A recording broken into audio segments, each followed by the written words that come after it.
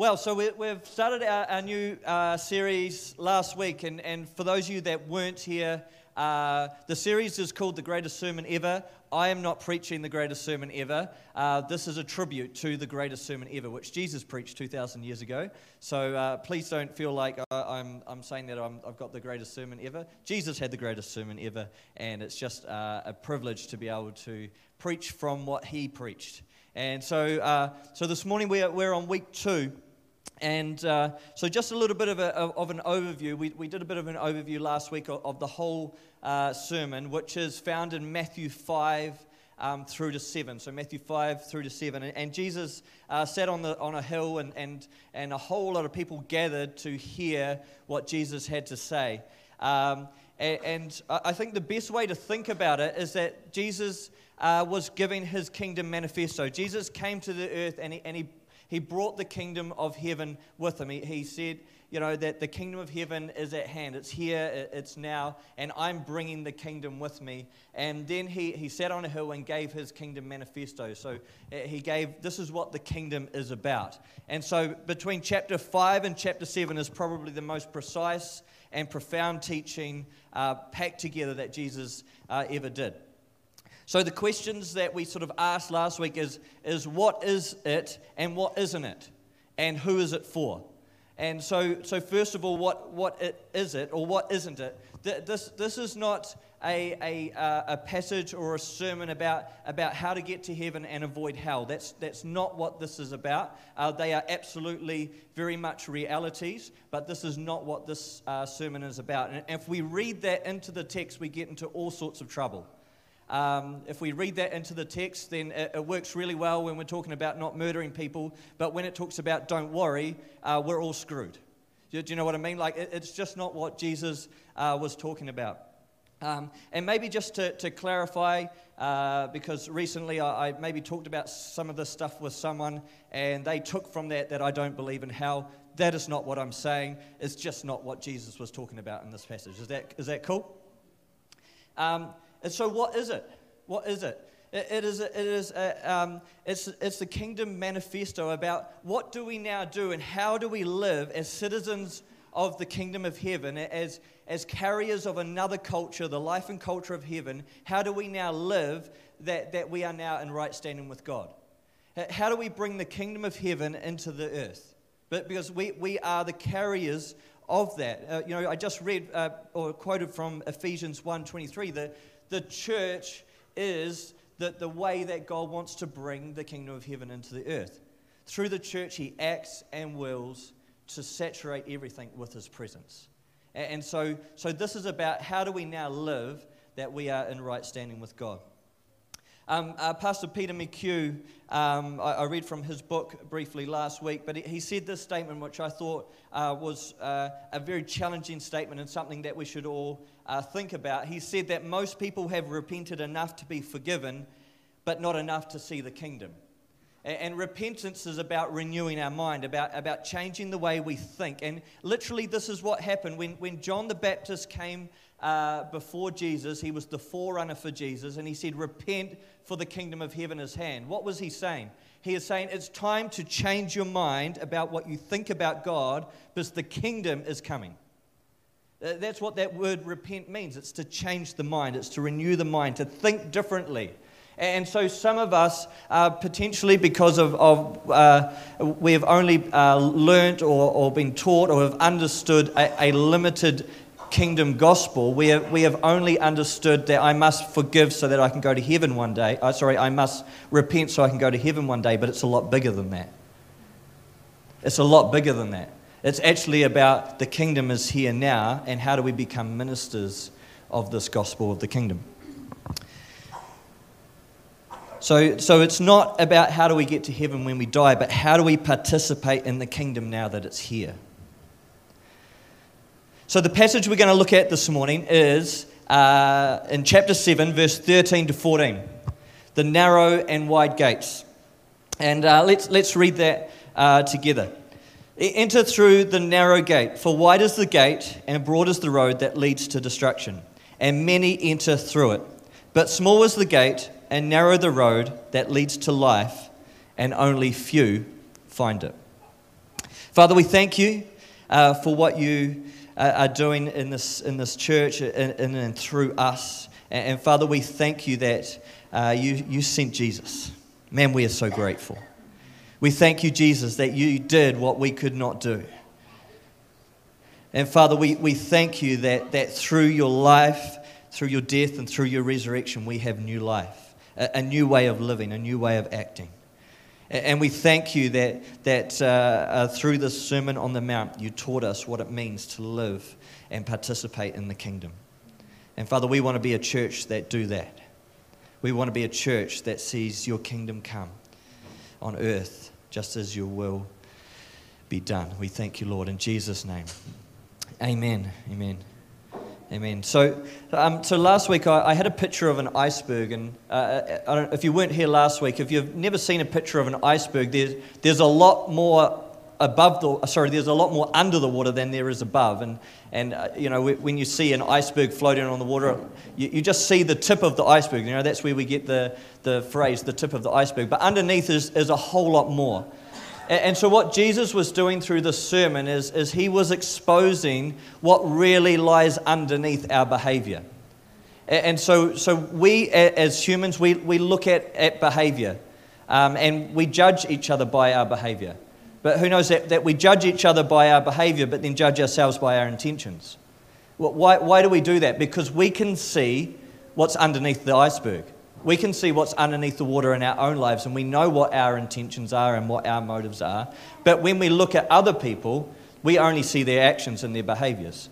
And so what Jesus is doing through this sermon is he's actually lifting the covers, so to speak, or exposing what's really going on underneath and exposing the belief systems that control our behavior. Because behavior is always the echo of belief. And so he's pulling us out of the old covenant, which was behavior management, pulling us into the new covenant, which is belief management. And that's really freeing, isn't it? Thank God that we no longer live under a behavior management covenant. So this is what Jesus is doing with this sermon. So we look at this passage here, and I think the first thing that we should notice or take heed to is that the gates are at the start, not the end.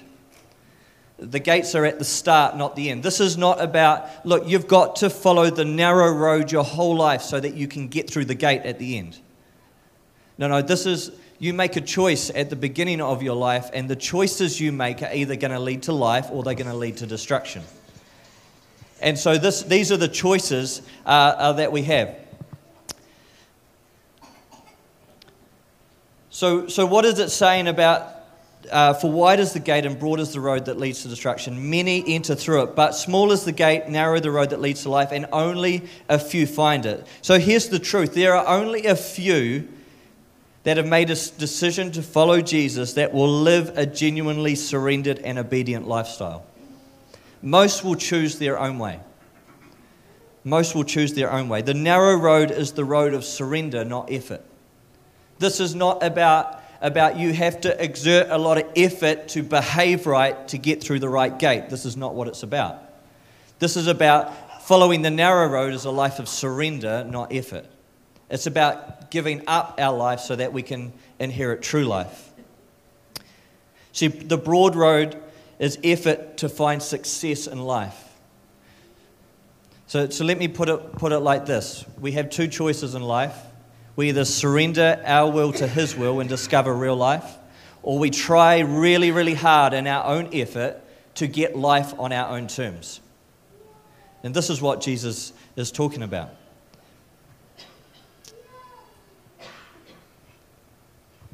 So last week I talked about choices, fruit, and foundations. Following on from this passage, we've got the narrow road, which is about choices. Then Jesus talks about fruit. Then he talks about foundations. Basically, he's saying this. All of our choices in life will bear fruit. Every choice has a consequence. It's either going to be a good fruit or bear bad fruit. And then it's going to create the foundations for our life. And we're either going to have stable foundations or unstable foundations, depending on the choices that we make. And so this whole idea of choices is interwoven right through the story of the Bible. The very first story of the Bible is about choices, isn't it? We've got the Garden of Eden, and we have two trees. the tree of life and the tree of judgment. We've got Adam and Eve and for many of us, we'll know the story. We know that Adam and Eve make the wrong choice, don't they? The other day, I was with my son Israel, and he was doing something, and I said to him, "Hey, Israel, stop doing that." And he turned around and he says to me, "Oh, well, it's all Adam and Eve's fault." I'm like, what do you mean? He's like, "Well, they stuffed up in the garden, and now I have to live with the consequences. It's their fault that I'm misbehaving." And so I used this as an opportunity to teach him. I said to him, no, we are Adam and Eve. The story of Adam and Eve is not just about the beginning of creation, but it's a story that says that is us. Adam means humanity, and Eve means life. That this is our story.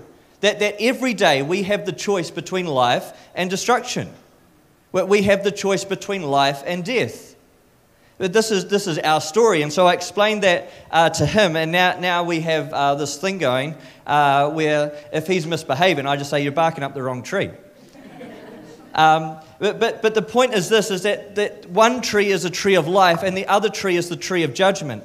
So what happened after Adam and Eve ate the fruit of the wrong tree? What did they do? They judged themselves. "We are naked and ashamed." They judged God.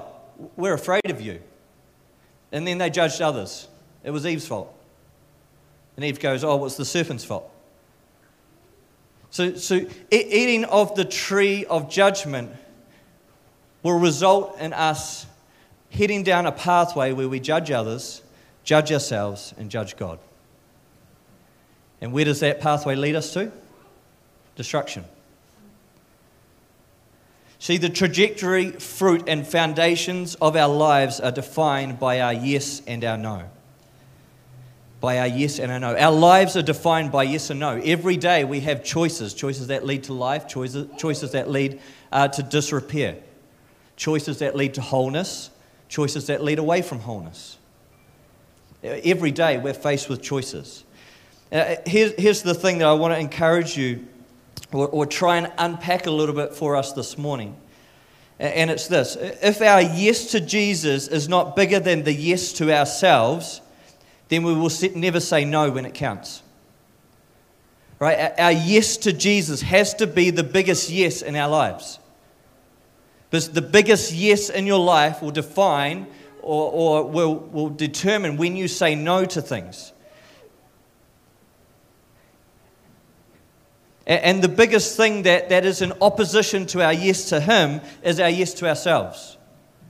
I want to get life on my own terms. I want to decide what's right and what's wrong. I want to be the judge.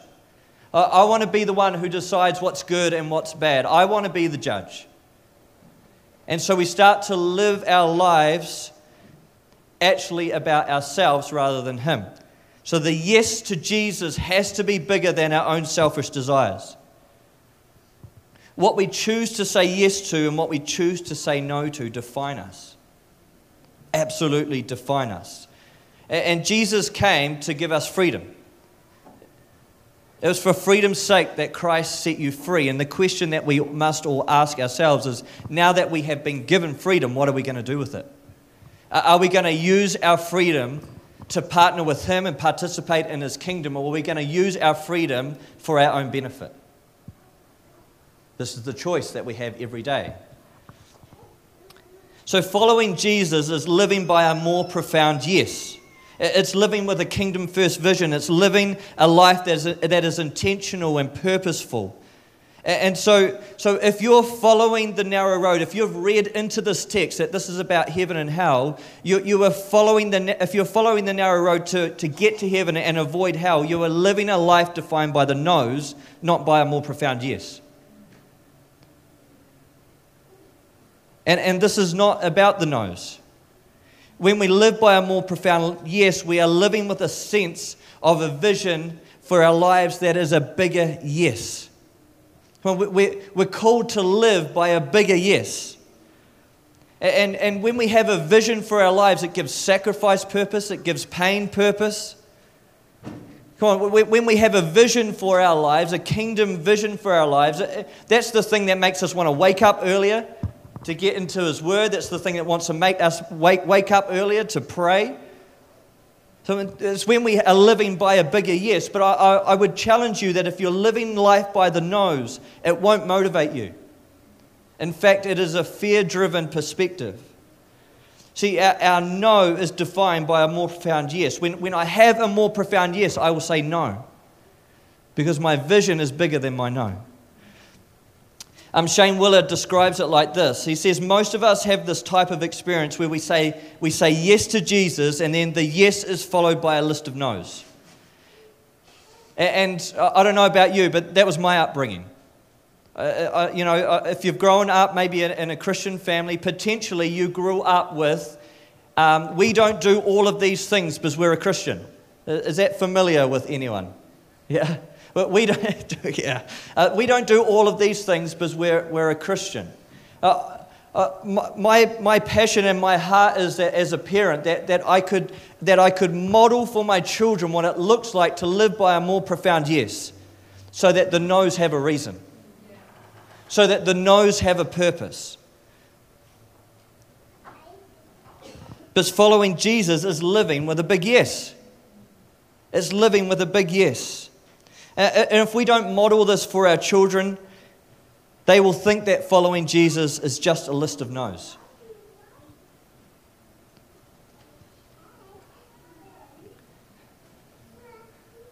And why do we do this?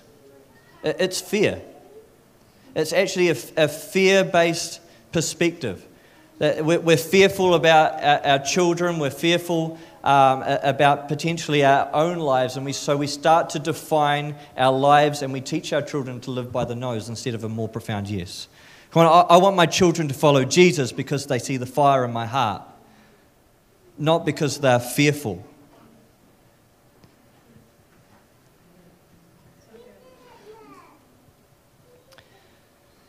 So what happens? What happens? Yeah, I want to just take a slight detour. What happens when we define our lives by our no? I want to try and help you this morning to potentially get a perspective and maybe to work out, am I living my life by the no's or by a more profound yes?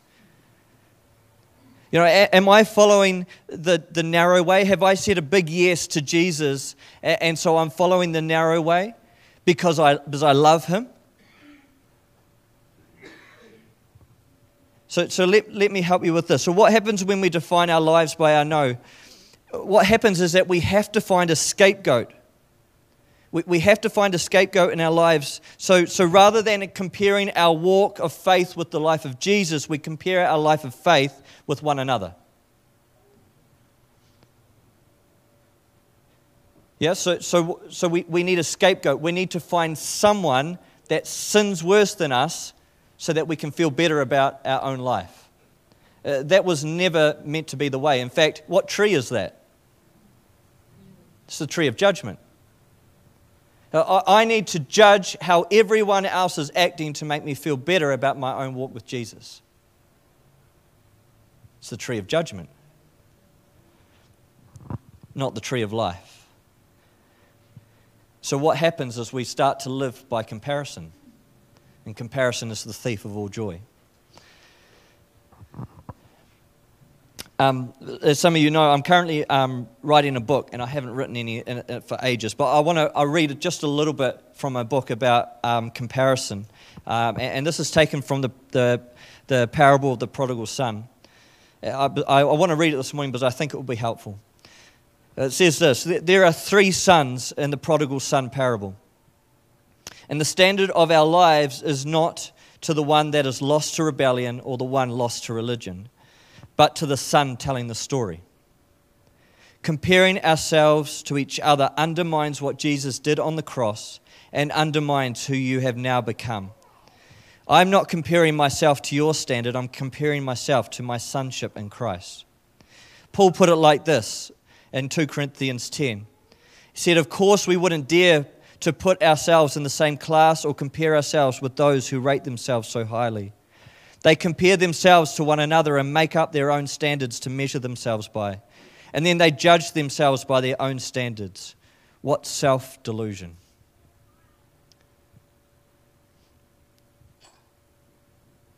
If you're finding yourself comparing yourself to others around you, you're living your life by the nose. See, when insecure children play the comparison game, they eventually corner the father to choose a child, and this is not love, it's manipulation. Finding freedom from comparison is an important step in moving towards the Father's house. There's no room for comparison in the Father's house, as there is no better Christians there. We are all sons and daughters, equally loved, equally valued, equally wanted, and equally needed. A.W. Tozer writes, an infinite God can give all of himself to each of his children. He does not distribute himself that each may have a part, but to each one he gives all of himself as fully as if there were no others. See, when we can grasp this truth as a revelation, we are no longer comparing ourselves against one another, but comparing our lives to the life of Christ, who is the ultimate example of a son filled with the Holy Spirit and surrendered to the will of the Father. He came to reveal the Father and then bridge us back to the Father's house. I wonder if the church's primary goal was to pursue Christ-likeness and reveal the Father, how different and attractive it might be to the many people outside the church who find the message of Jesus irresistible, but the community that has been entrusted with this message to often be quite resistible. So that's just a little bit from my book, but I want to suggest to you this morning that true freedom in Christ is freedom from comparison. True freedom in Christ is when I no longer interact with people with an agenda. I no longer interact with people to try and manipulate them. I no longer interact with people so that I can find my own sense of worth. I no longer say yes or no to things with an agenda, or so that people will like me, or so that I will feel accepted or worthy. No, I'm free to say yes or no to whatever I choose to say yes or no to, but I live my yes by a more profound yes. So this is what true freedom is. This is what true freedom is.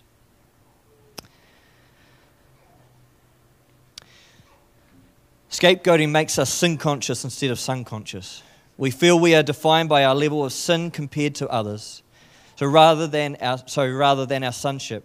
When comparison is the name of the game, the result is always shallow friendships, poor discipleship, and broken relationships. Every ship inevitably crashes and sinks when we don't know our sonship.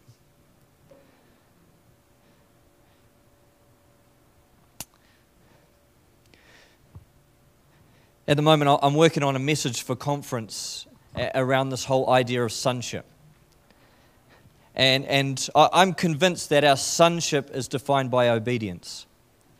That when Jesus came to model to us what it looks like to live as a son, that he showed us that his life was submitted to the will of the Father.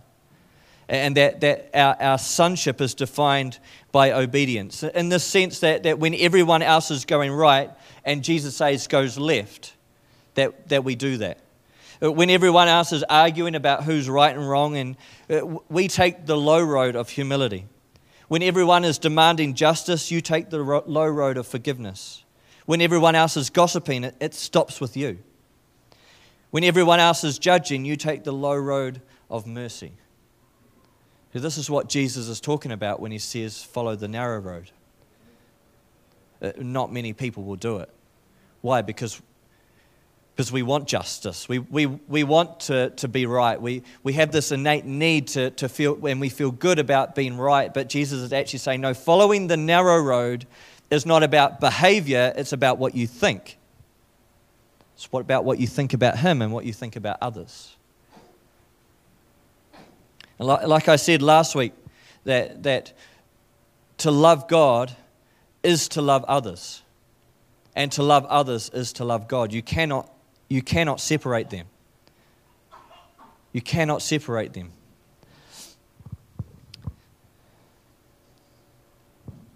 So in the book of Jeremiah, there's probably only 2 descriptions in the Bible that really describe what it means to know God, to know Him and to love Him. And one of those is in Jeremiah.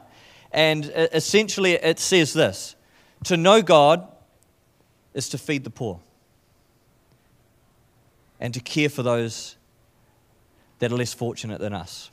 This is practically the only definition in the Bible that we have. And what does that mean? It means this, that to know God is to love others. To know God is to love others. See, eternal life is to know God in the person of Jesus Christ. This knowing relationship involves internalizing the radical nature of God's love for us. It changes us as a natural process, and we extend that same love to those around us. In 1 John 4, it says, "Dear friends, let us love one another, because love comes from God. Whoever loves is a child of God and knows God. Whoever does not love does not know God, for God is love."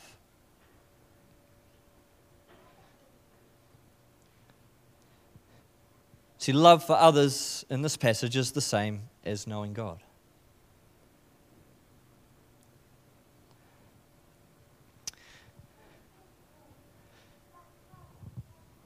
Right, so when we talk about the narrow way and the broad way, it's important that we understand that you cannot live on accident. You cannot live on accident. Some people choose to live on accident. Some people choose to live on accident. Life just happens to them. Life's just happening to me. Oh my goodness, like this is happening and that's happening, and life's just happening to us. But I would like to suggest that life doesn't just happen to us. There are some suddenlies in our lives. Sometimes there are things that hit us that we weren't prepared for or aren't necessarily the fruit of our choices. Ali and I have had that in our family just in the last week or two. But most things in our lives that happen to us are the fruit of our choices. They are the fruit of our choices. See, no one chooses the narrow road by accident. No one accidentally follows the narrow road. Just like no one accidentally has a good marriage. Hey, does anyone accidentally have a good marriage? Anyone here that just sort of fell into a good marriage? Sarah, you're looking very lovingly at Jake there. Maybe you did. But do you know what I mean? Like Ali and I, when we first got married, we made a choice at the beginning of our marriage. So this is how it looked for us. We met. 3 weeks later, we went to marriage counseling. And within 5 months, we were married.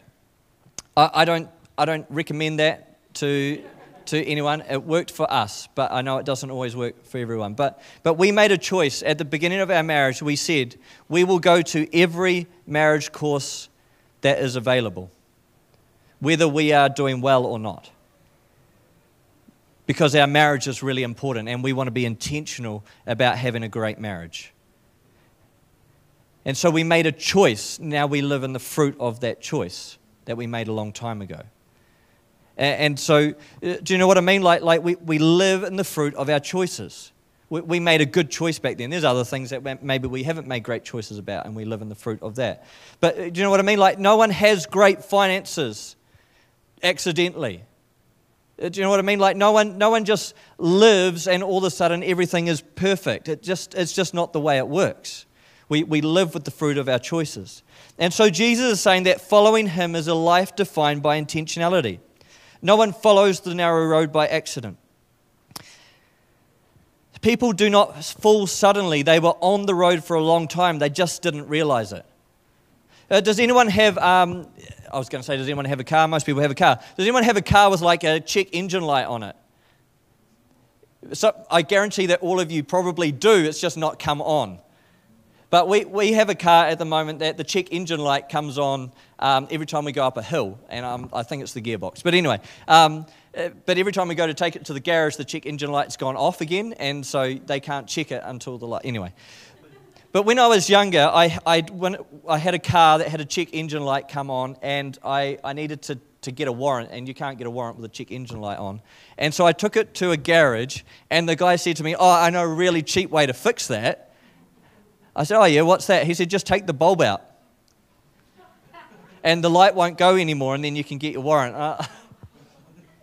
But who knows that sometimes we have check engine lights in our life? Yeah, there's warning signs, and there's things that happen in our life that are like check engine lights, and sometimes we can just take the easy way and maybe flick the bulb out, eh? You know, let's just ignore that. If I can just ignore that, maybe it will go away. And then years down the track, potentially, or months or weeks down the track, we're confronted with this thing that we didn't want to address. And sometimes our marriages can be like that. Our finances can be like that. You know, let's just get another credit card. Let's just avoid that situation. Let's just put it to the side. Let's just not talk about that. But Jesus is saying actually following Him is a life of intention. And this is actually about your life. This is actually about the way you live and the way that you think and the way that you think about others. And so what happens is we start to eat from the tree of judgment, and we judge God, we judge others, and we judge ourselves. Why? Because the easiest thing to do in life is to blame someone else, isn't it? Yeah? Well, it's Ali's fault that our marriage is not good. Do you know what I mean? Like, it's not my fault that my finances are in a mess. But Jesus is saying, hey, there's actually a way that leads to life. And if you listen and obey, you will discover what true life is like. And if we follow it on and we see that the storms of life come, the storms of life still come, don't they? You know, the crap still hits the fan occasionally, but because of the choices that we've made and the fruit from the choices we've made, our life is stable. And so we weather the storm. And we keep going. We can still praise through the midst of the trial. We can still push through because we know that He is good.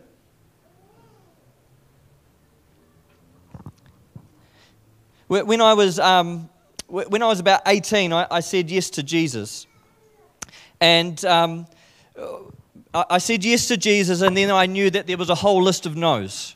Like there was a whole list of things that I couldn't do anymore now that I'd said yes to Jesus. And that was okay because like I wanted to follow Jesus and I wanted to stop doing some of these things. And I've told you guys about some of these things before, but swearing and drinking were the two things that I just really struggled with stopping.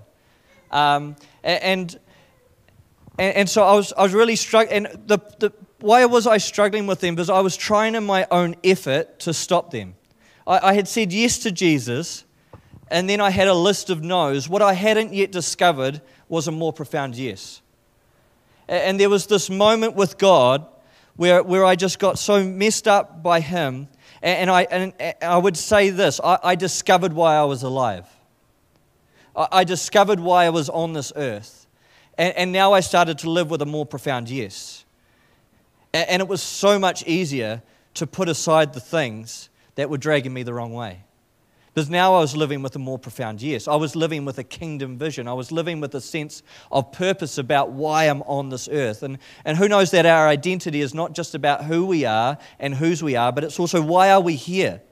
Why am I on this earth? Do I have a vision that is bigger than myself? Or is my vision about myself? So let's talk about vision. And then we'll close. Maybe the worship team can come back. That would be great. So I've got Proverbs 29:18 here, and just in a few different versions. But it says here, where there is no vision, the people cast off restraint. Where there is no vision, the people cast off restraint. And some versions say that people live wildly, or they live, without restraint. To live without restraint means this, that we will not put restraint on our lives if we don't have a vision for our lives. Because vision gives sacrifice purpose. If you have no vision for your life, you will never wake up early.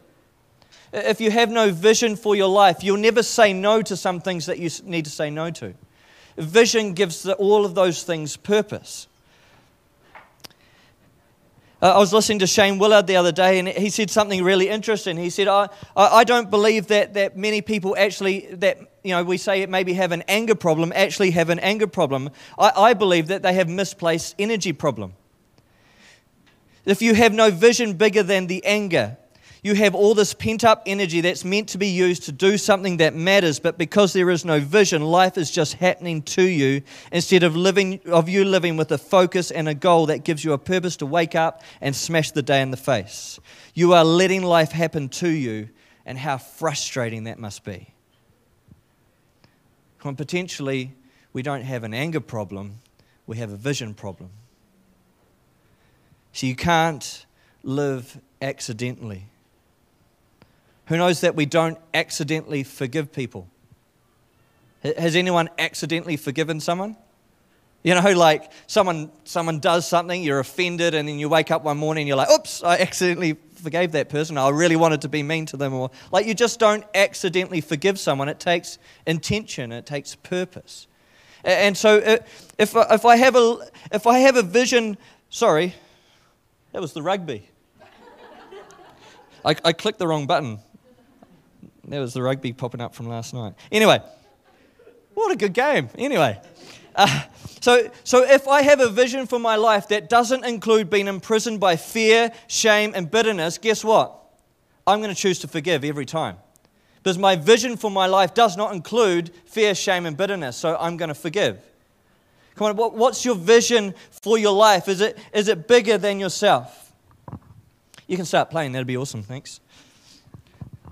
So there's 5 types of vision. I heard Chris Hodges, I'm just going to finish with this. Recently, he talked about 5 types of vision. Let's see where maybe you sit with these. Potentially, you have no vision. Life's just happening to you. You're just going from day to day, and life is just happening. And potentially, if you're in that frame of mind, you're going to be blaming others. It's not your fault. You're going to be blaming God. It's His fault. And maybe you're going to start blaming yourself. There's no vision. The next one, a wrong vision. Who's your vision about? Is it about you? Or is it about others? Is it about His kingdom? Maybe you have a wrong vision. On our wall we have these things. You belong. You can live free, you do have a purpose, and you are significant. There's a big difference between someone that wants to live a significant kingdom life and someone that wants to be successful. The difference is this. Success is when I want to add value to myself. Significance is when I want to add value to others. There's lots of people that want to be successful. There's very few that want to be significant. Maybe you have a wrong vision. Maybe you have a stale vision. Maybe the vision for your life has gone dry. Maybe you just lost your passion. Something needs to be reignited. Maybe you have a vague vision. It's just sort of out there. I kind of want to do this and I kind of want to do that. There's another passage that says, write down the vision, make it plain so that you can run with it. Make it clear. Write it down. Have you written down your vision for your life? It's your homework for this week.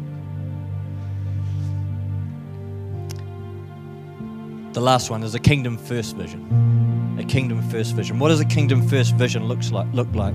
It's God honoring.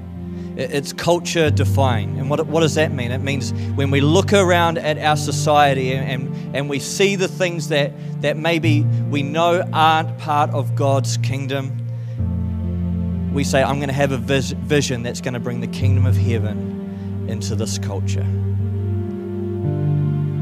It's culture defying. It's heaven impacting. And we're going to see lost people come home. A kingdom first vision is about others. It's about seeing people come home. And the last thing is it will seem impossible. It will seem impossible. A kingdom first vision. Do you have a kingdom first vision for your life? Do you have a kingdom vision for your finances?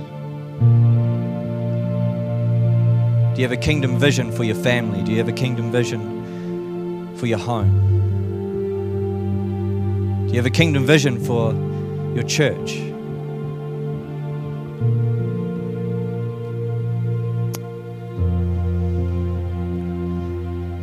The last thought here. We have implications. When we live intentionally pursuing the narrow way, we are more grounded and unanxious. Because we are intentionally pursuing our purpose, we are not imprisoned to worry, discontentment, and comparison. No one forgives, feeds, gives, and feeds the poor or serves others on accident. Takes intention. Takes intention.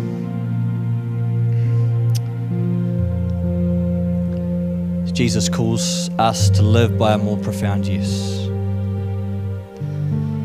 Purpose without process is empty. Process without pain is meaningless.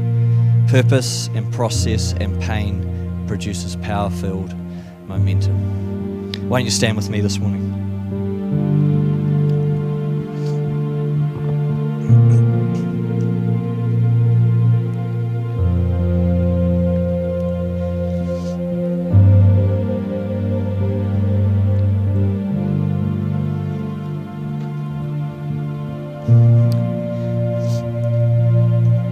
See, through this Sermon on the Mount, Jesus is explaining for us that in the kingdom, everything is opposite. You want to be successful? Serve others. It's always opposite. So when it comes to a vision for our lives, I just have this sense this morning that maybe there are some people here that are maybe frustrated, or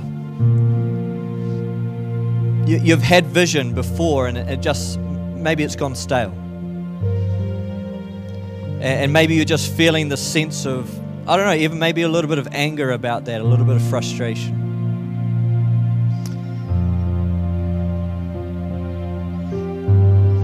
But when it comes to a kingdom first vision, a vision that puts His kingdom first, it always starts and it always ends with serving others. It always starts and it always ends with serving others.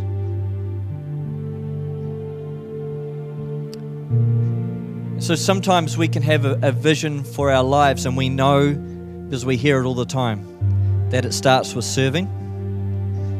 But sometimes we can see serving as a way to get to the top. But I would like to suggest to you that when we follow Jesus and we follow His example, serving is not a way to the top, it's our nature. And so it doesn't matter what position you have, what role you have, your nature stays the same, one of a servant. Doesn't matter if you're at the top or at the bottom, your nature stays the same. Serving others, serving others, serving others, serving others, serving others. This is the narrow way. This is the narrow way.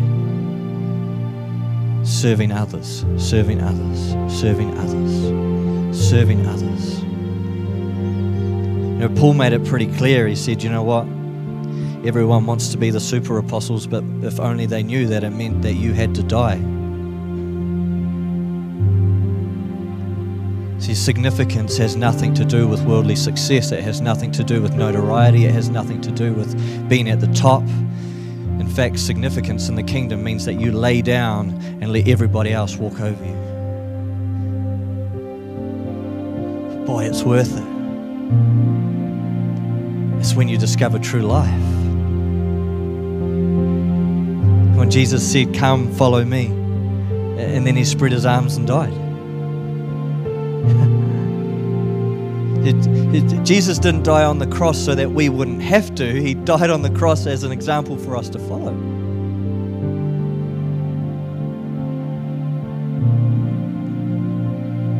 But when we do, we find true life. It's the narrow way. It's the narrow way. Father, we thank You for every person here this morning. We thank You that You are so good to us all. Father, we thank You that when we are just trying to find our way in life and trying to figure this thing out. What does it mean to participate and live in the kingdom? Father, I thank you that you have so much grace for us as we figure this out. But Father, I thank you that through Jesus' death and resurrection, we are not doing this in our own effort. And that following the narrow way is not about effort, but about surrender. It's not about striving, but about rest.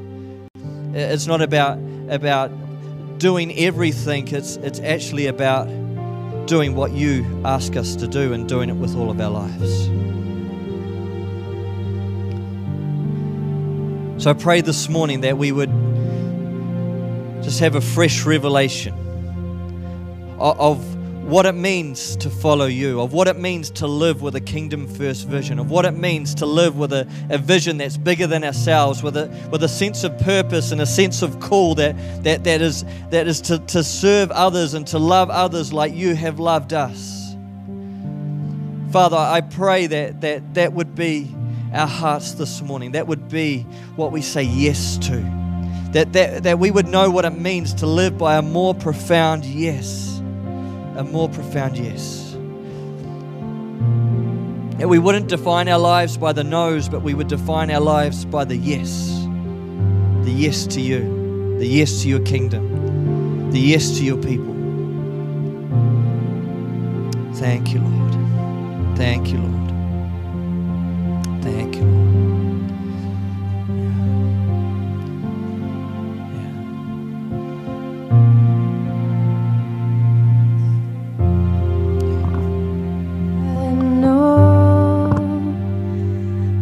The Lord is in control.